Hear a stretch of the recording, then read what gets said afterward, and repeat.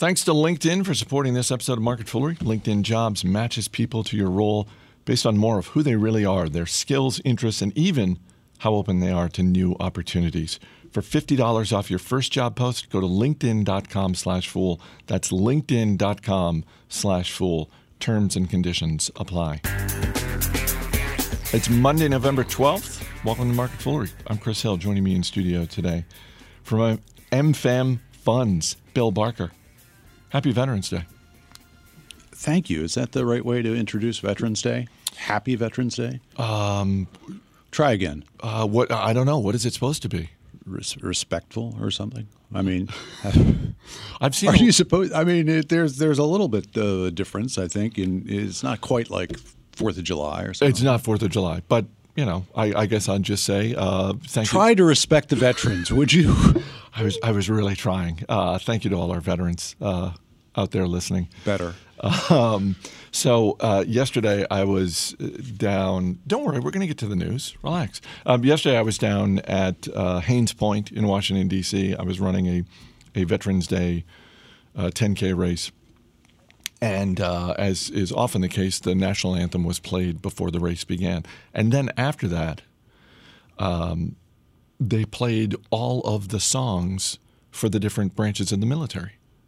They had, the Army song, the Navy song, Marine Corps, Air Force, Coast Guard, all the songs. And I thought that was a really nice touch for Veterans Day because yesterday was actually Veterans Day. Today is the day we observe it. Yeah, and when I worked in the federal government for a period of time, and we got Veterans Day off, it was a surprise because you don't tend to get it off in the private sector in a lot of jobs. Yeah, the market's open, and so I think it was like the first year it happened. I think I almost showed up to work because it was like on a Tuesday or something like that, and it does not move around to land on a Monday the way other holidays are frequently moved around. So I hope everybody who should be taking the day off is. And with that, let's get to the news of the day. It's the deal of the day. SAP buying Qualtrics International for $8 billion. SAP is the enterprise software company based in Germany. Qualtrics, a young up-and-coming company based in Utah that had filed the necessary paperwork to go public. And I guess SAP came in and said, we hear you're looking to raise around $200 million in your IPO. Here's a check with a couple more zeros. Yes. And I think the second biggest acquisition for SAP ever, maybe, extends its ventures into the cloud, and that's where it is attempting to, position itself for the future as it moves there. All of its business is there, and this is part of that. I don't know the Qualtrics numbers enough to know whether this is a good price, but the market is certainly taking the opposite end of that. Yeah, I was just going to say, I mean, SAP was down about 6% at one point this morning, so maybe clearly there's some thinking there that you probably could have gotten this for less.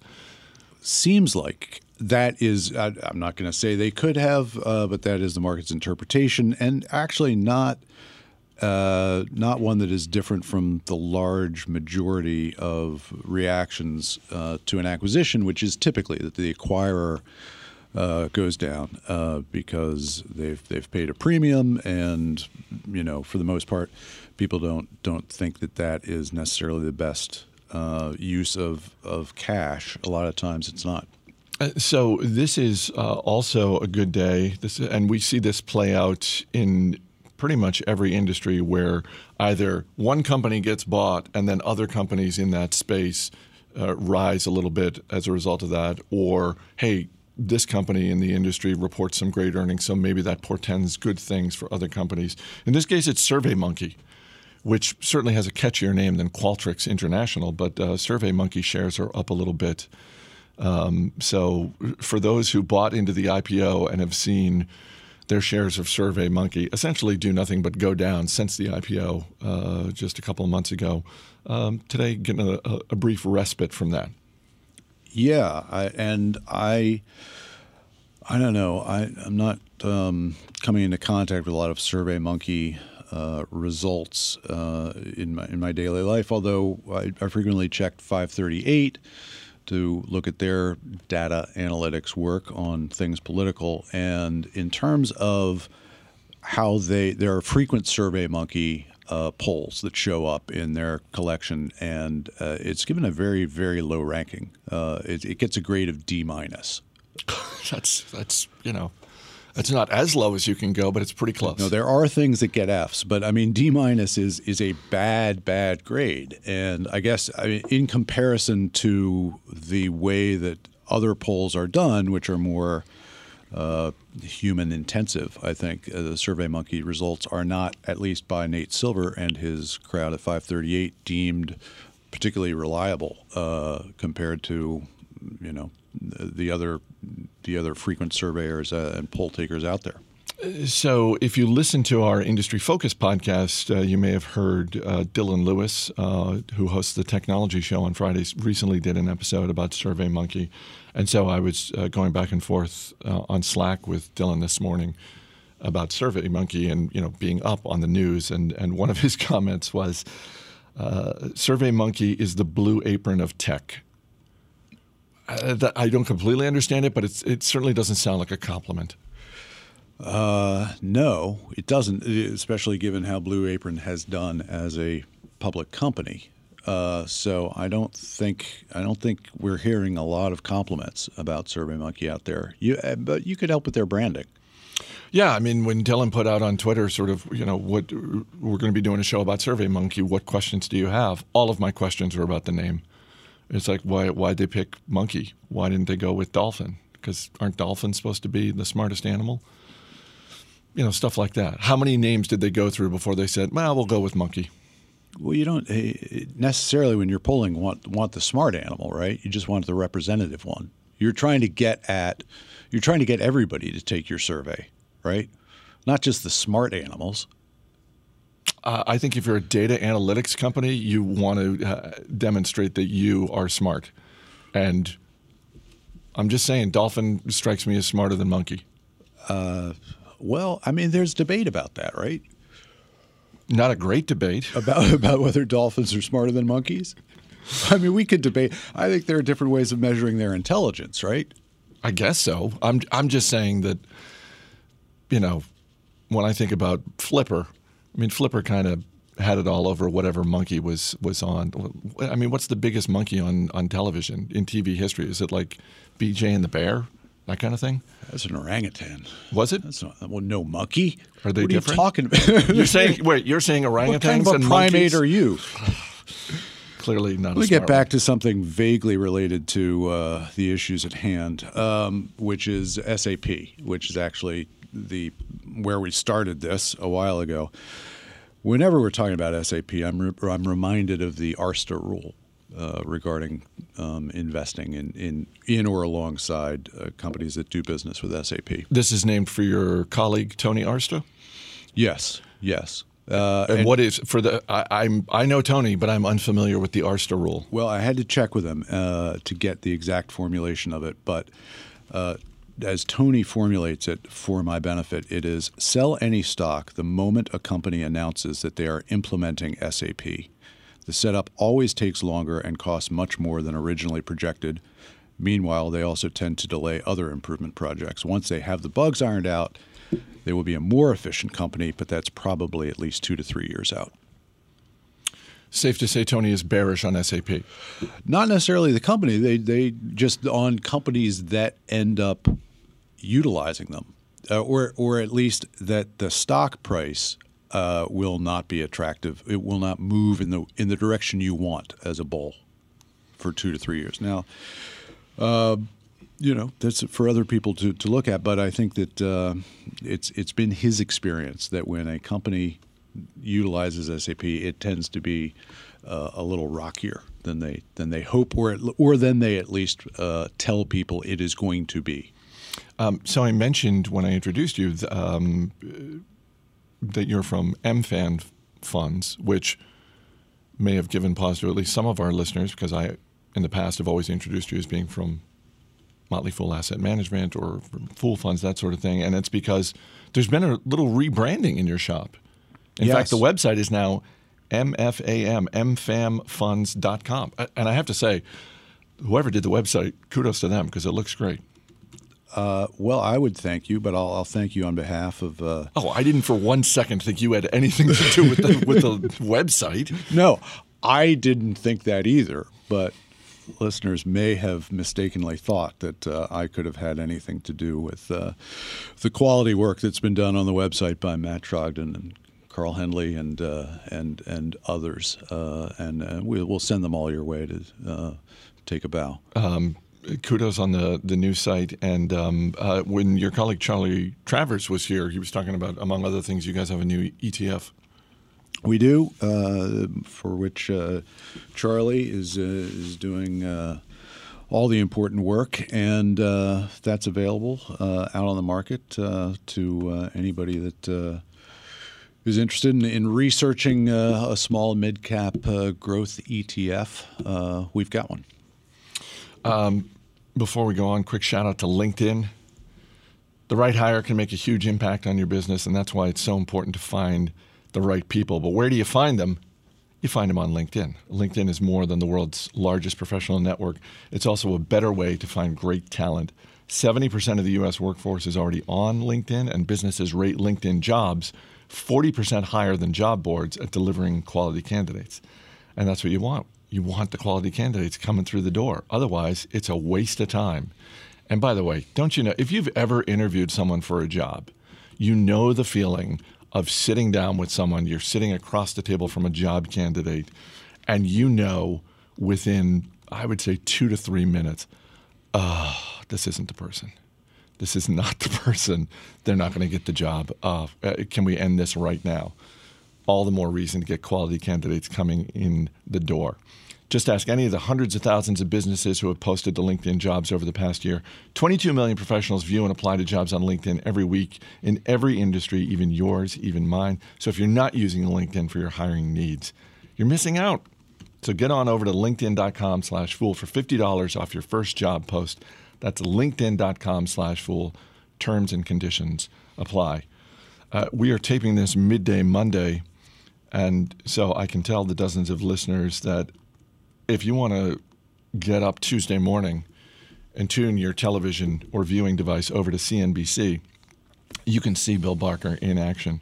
What are you going to be talking about? You're going to be on Squawk Box tomorrow morning. What time Eastern? We're on like little after 6 a.m.? 6:10 Eastern. 6:10 Eastern time. Okay. And so you'll be getting up early. Yes. Yes, I will. What are you going to be talking about with Joe Kernan and Andrew Ross Sorkin and friend of Motley Fool Money, Becky Quick? I don't know yet. There are some. They've given me a few questions, and I'm going to get back to them on which of those will make the best appearance. What I've got to say on them, and so yeah, I don't want to spoil any surprises for the. When you talk about dozens of listeners, it's possible that you are underselling. There may be hundreds. Who's to know? You're not going to break that news here. Not going to break that news. But if you were to refer to the potential listeners out there and refer to tomorrow's viewers in the dozens, you'd be vastly overstating how many people are likely. No. Of the listeners here, the Venn diagram, people listening to this podcast who will also be watching CNBC at 6:10 tomorrow morning. Do you think that gets into the dozens? I think it gets into the dozens, but only because dozens technically means 24 or higher. So yes, I think it does. But no, for a second I thought you were referring to the audience for Squawk Box. No. Legendary. Let me ask you this. Are you hoping for any sort of breaking news? Are you hoping for any sort of something breaks either late today in the business world or very early tomorrow morning so that whatever else you plan on talking about, they say to you, you get an email at 5:30 saying, well, of course we're going to ask you about this, breaking news? No, except that it might get me more sleep, because I think if there's real breaking news, they'll go to somebody else. Like this, I mean, that's the way it works, right? Because it's unlikely that my expertise is on that breaking news. If it's true, serious breaking news that they need to cover in a with somebody who is especially qualified to do that. And in fact, this is a rescheduling of an appearance that was postponed because I think something had come up with China, and so they went, understandably, with somebody who was more qualified to talk specifically about that issue. I mean, I can do stuff like that, and I've done TV and prepped with the associate producer and say, all right, can you talk about where gas prices are headed? Sure. And I say, I mean, I can give you an answer to that, but it's not really worth airing. And I've found out that that's not enough of a flag not to be asked that question. We're here with oil and gas industry expert Bill Barker. The only time in my life that I have ever been referred to as an expert on anything is on global television, where they always introduce you as an expert on things. Bill, you're an expert on this. ... One more news item from the weekend, which is goes in the plus column for shareholders of Comcast, because Comcast is the parent company of Universal Studios, and the box office winner over the weekend, inexplicably, was the animated movie Dr. Seuss's The Grinch. Took in north of $65 million domestically, and probably bodes well for the coming weeks, simply because we've got Thanksgiving coming up. That's typically a time for family movies and families looking to take their kids to the movies, that sort of thing. I saw a story this morning. Our guest on Motley Fool Money this coming weekend is going to be Nell Minow, and one of the things I want to talk to her about is the sort of the box office this year, because I saw a story this morning that it's turned out to be a better year than expected, and it didn't specifically call out The Grinch, but it gave examples of movies that I think The Grinch falls into the same category, which are essentially there are expectations for not the tentpole movies, but sort of one level below that. And those movies, particularly over the last 4 months, have ended up doing somewhere from slightly to significantly better than expected. And I think The Grinch probably fell into that category where it's like going into this weekend, it's like, well, it'll probably do pretty well. And this is, better than people were thinking. Well, you are sort of an expert on movies. And I guess my question for you and your expertise is whether you would have opened this movie this early. Because it feels early to me to go Grinch.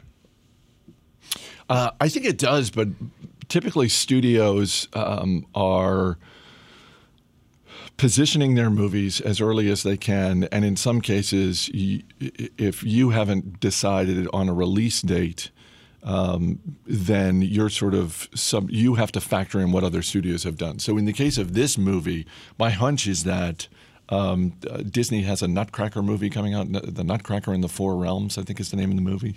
I have breaking news. Okay. Because my computer is on. Okay.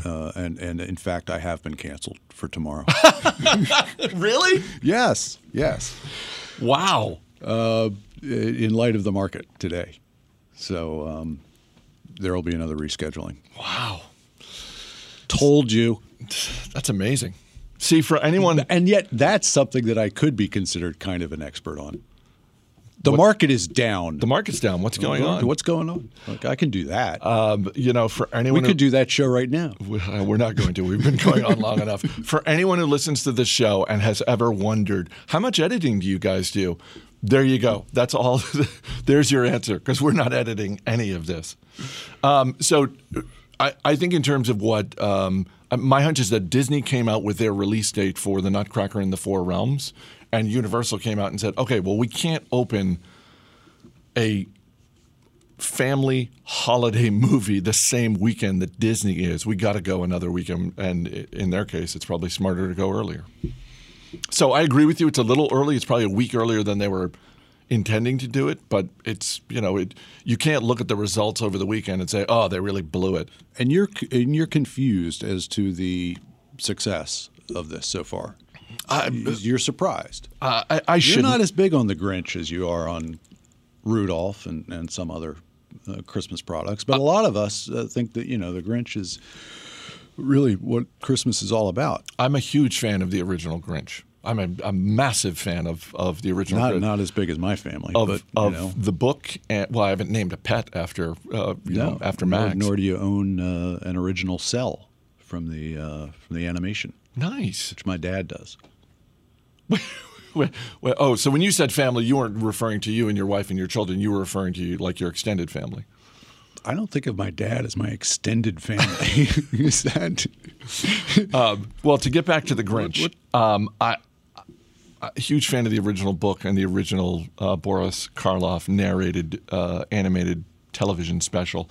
The Jim Carrey live-action remake, I am happy to say I have not spent 1 second watching. I haven't seen that. I will not watch this one, but I'm not the target audience. My original TMF name was named after the Grinch's dog as well. That's TMF right. Max. What's your TMF name now? I guess it still is. Oh, okay. We don't really use that once we are in MFAM funds. Okay, so are you going to go see this movie? Huge Grinch fan that you are? It's a good question. I'm a Benedict Cumberbatch fan, so it's possible. It'll depend, I think, on what the kids do with it. They haven't mentioned wanting to see it yet. Don't you think that doing voiceover work is probably hands down the sweetest gig in all of Hollywood? I would think. I mean, it seems to be good money and not the hardest work. And not the most time-consuming work. Yeah. I think, this is something you could get in on. Not that Benedict... Your voice is known by dozens. Not that Benedict Cumberbatch is hurting for work. He's fine. He's fine, yeah. No, they had to pay up for him. But I think it's a good choice. Why? I mean, I'm just... You ever seen his work? Yeah, I've seen his work. But why do you think he's a good choice for the Grinch? He's got a little bit of malevolence going on there, which I think... I mean, he's British. He probably has a lot of malevolence. Wow. I'm kidding. Unnecessary attack on our friends across the pond. I'm kidding. Just going with the times, huh? Why not take a swipe at There was I forget was it Jaguar that had that fantastic Super Bowl commercial with Mark Strong, Tom Hiddleston, better known as Loki in the Marvel universe, and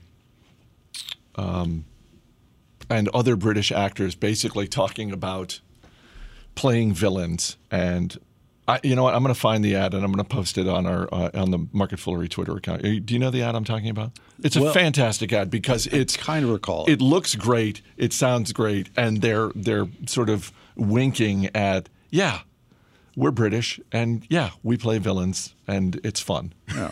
Which it probably is. I would think so. We're very far afield, aren't we? We've gone pretty much into an apropos of nothing episode already. Which will be coming soon. We're just a couple of weeks away. At our member event in Denver, there were a couple of members who asked, hey, by the way, when are you going to be doing another apropos of nothing? And I said, soon. Well, a little time just freed up for me. I could do 6:10 tomorrow morning. I could tape it for you. Thought I was going to be busy. For those who are looking forward to our next apropos of nothing, you already know that there's no way in the world we would ever tape that at 6 in the morning. No, because we're drinking during the apropos of nothing. Yeah, no, that's not going to happen. Bill Barker from MFAM Funds. That's MFAMfunds.com. Thanks for being here. Thank you.